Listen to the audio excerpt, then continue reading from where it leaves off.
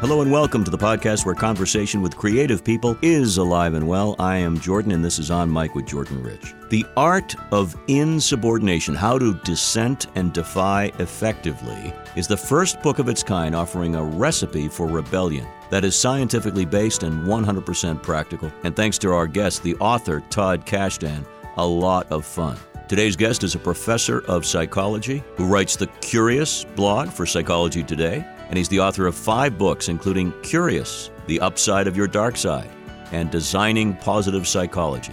But today we're talking about the art of insubordination, how we can improve ourselves and society by being courageous, by asking questions of the status quo, and doing so in a way that makes sense and doesn't lead others to hating you forever for it. Looking forward to talking with our guest as we welcome Todd Kashdan to join us on Mic.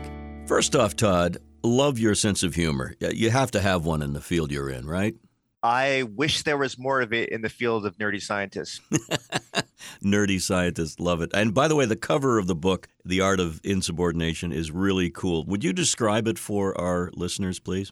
That might be the hardest question I've heard in a while. You're going to think of Pennywise from Stephen King's It, where we have this beautiful red balloon carrying, it's going to sound like I'm in a sensory deprivation tank with intravenous ketamine talking about this. Yeah. There is a red balloon carrying an origami across a waterfall. And on one side of the waterfall where it came was a stormy scene. And there's a bunch of other origami ships that are on the water about to fall off the edge of the waterfall. And this red balloon is carrying one origami across to the sunny side on the other side of the waterfall.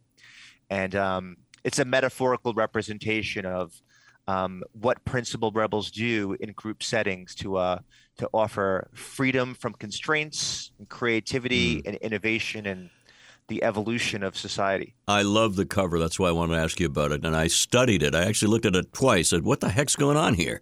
So thank you for that. The trouble with the word insubordination is that it suggests somebody misbehaving. And you set the record straight and explore it in much more detail, don't you? Yeah. I mean, the only time you hear insubordination is someone is a military tribunal kicks somebody out.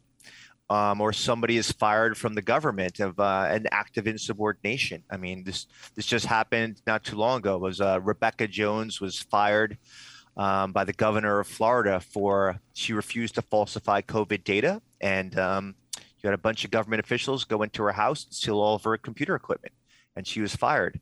To some degree, insubordination is we are, no matter whether we want to see it this way or not, we are surrounded by social hierarchies, and there are authority figures, there are orders, there are rules, there are norms, and someone that disobeys the chain of command is doing an act of insubordination.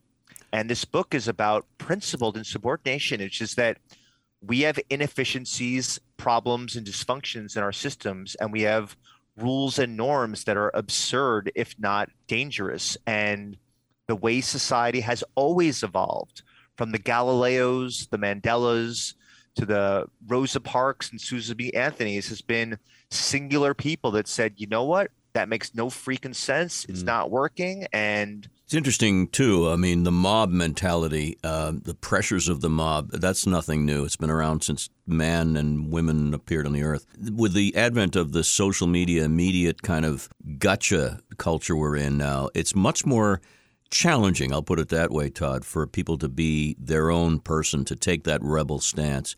We'll talk about the ways to do it effectively, but isn't it much more challenging today?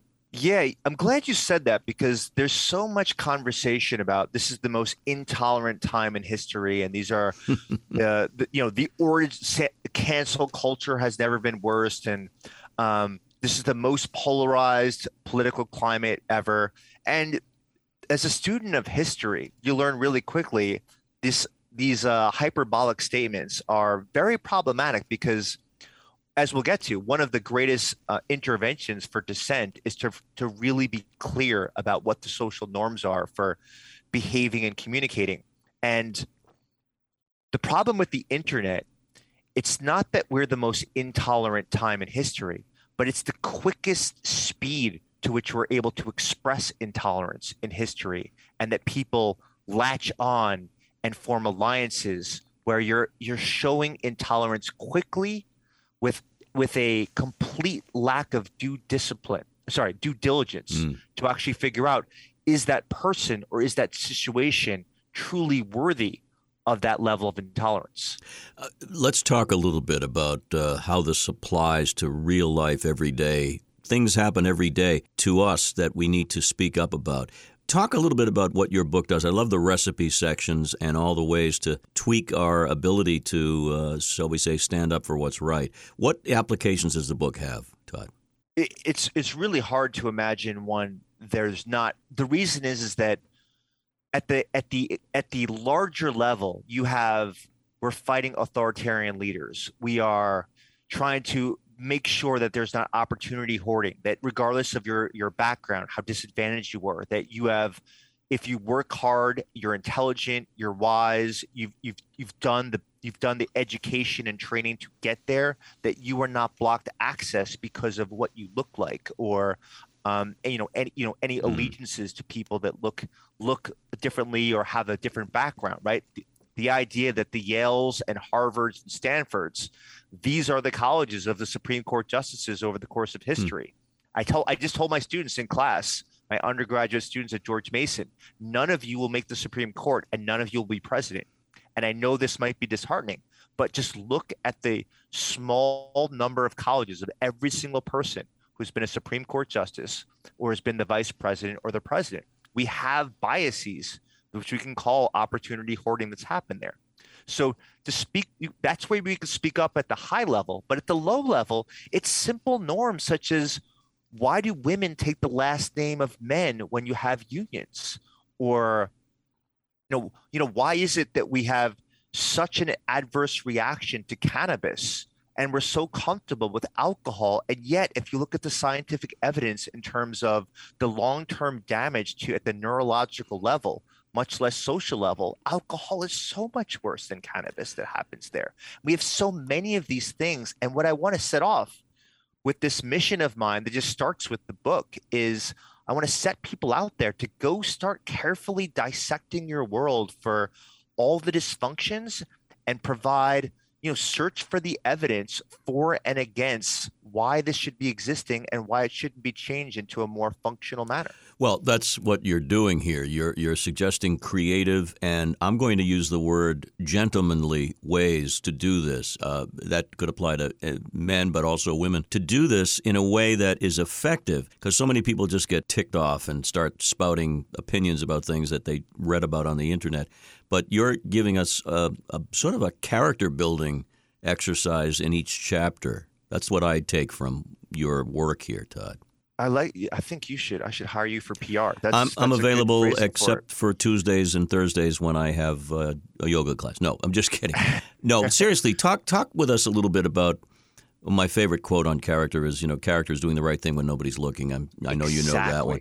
But why it's important for you to take on this role as a quote-unquote rebel, but do so and defend yourself as you're doing it with the right moves. Yeah, I mean, let me start with the dissenter's paradox, which is, as you disagree with social norms and as you question authority figures and as you raise doubts within the group that you identify with and that you're a part of, you will experience short-term mental anguish and possibly scorn and rejection. But in the moderate and longer term, the group benefits from your sacrifice to your own well-being. And it's useful to hold this in mind, is you have to have, as you said, the fortitude to be able to absorb the friction and the static because this is the right way. And one psychological strategy that's helpful for people is what Ethan Kross calls self-distancing, is that you can imagine is that, there's a younger Jordan, there's a present Jordan, and there's a future Jordan. And when you think about these choice points of, do I approach and say something and point out the problems that I see, or do I avoid and self-silence and self-censor myself because, life's going pretty good and people like me, people invite me to parties, people want to be around me, people smile, and I don't want to kind of mess things up. When you think about future Jordan, You can say, like, how are they going to look at you if you decide to take the safe route now? And how are they going to look at you if you choose cowardice over bravery? And most people don't want to be in their 70s and 80s and say, oh, yeah, I bit my tongue a lot. I curried favor with people who had power because I wanted a little bit more power. And I basically like kind of kept my head down and didn't rock the boat for many years. And I moved up in the company and I got, I became the chief financial officer and I Mm. got a really nice parking spot and I got to make six figures. And um, it was a good life. It was a good life of cowardice where I made a lot of money and I got a lot of power, I got a lot of status.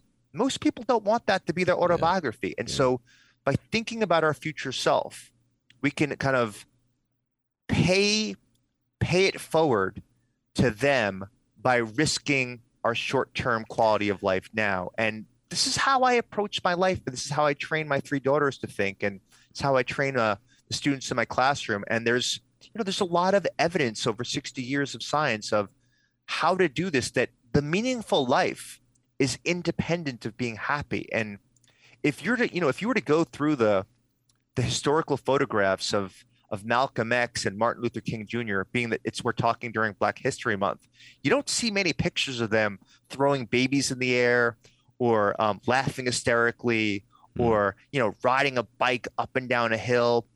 These were somber characters, and the reason is that they were on a mission and they lived a life of purpose and they lived a life of sacrifice.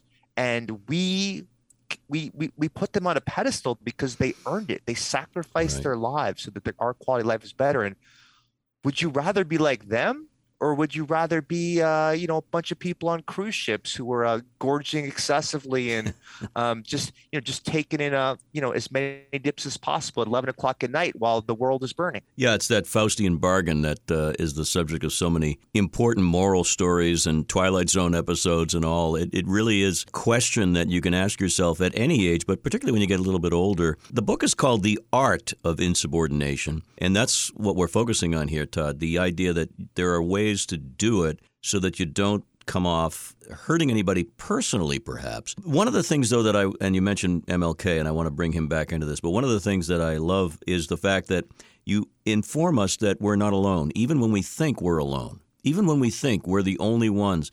When Abraham Lincoln won the presidency, he had a lot of supporters, albeit an incredibly challenging course to take. But we're not alone. And I wanted to have you tell the story, because I'm a Trekkie, about Nichelle Nichols, Lieutenant Uhura. But let's talk about that idea that we can form community even in our rebellious state. Can I take a slight insubordinate pivot and play with the Abraham Lincoln story of something I just learned a couple days ago? Of course, you're free to do so. Um, it was it's a very interesting fact about this. And Steven Spielberg came close to capturing this in his film about Lincoln, but didn't go far enough, which was in the South, as Lincoln was trying to collect allies for the emancipation of slavery.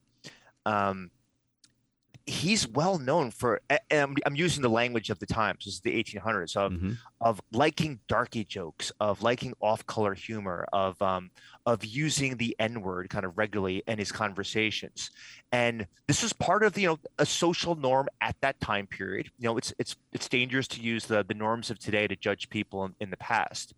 And part of it was strategic, was the people that he was trying to bring on were people that were incredibly true white supremacists and racists, and lynching black men and women on their free time when they weren't when they weren't doing their normal work jobs of just in government and in the police precincts and just having a country store. The way for Lincoln to relate to those people was to be very audience centric. He knew he had to get those Southern votes of those people that had a hatred of black men and women in their veins. In order for him to do it, he had to engage a little bit of dark stuff, dark humor, and use their language and talk to them as they talk. And he did it because he saw the long game. He was able Yeah. to see of the only way that you're going to see.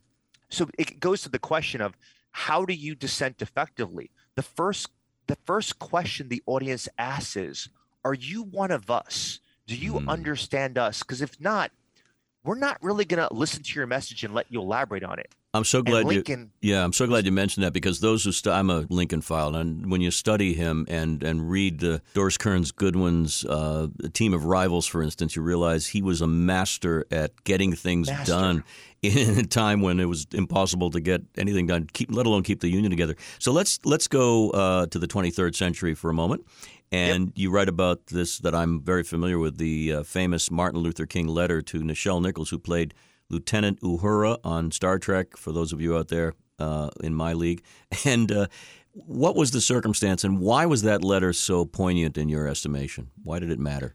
Yeah. So, people, a lot of younger people had never seen an actual original Star Trek episode. The most famous person in my family was an extra for Roddenberry's original Star Trek episode. Just sat there in the background of the Enterprise. Red shirt? And was it a red shirt?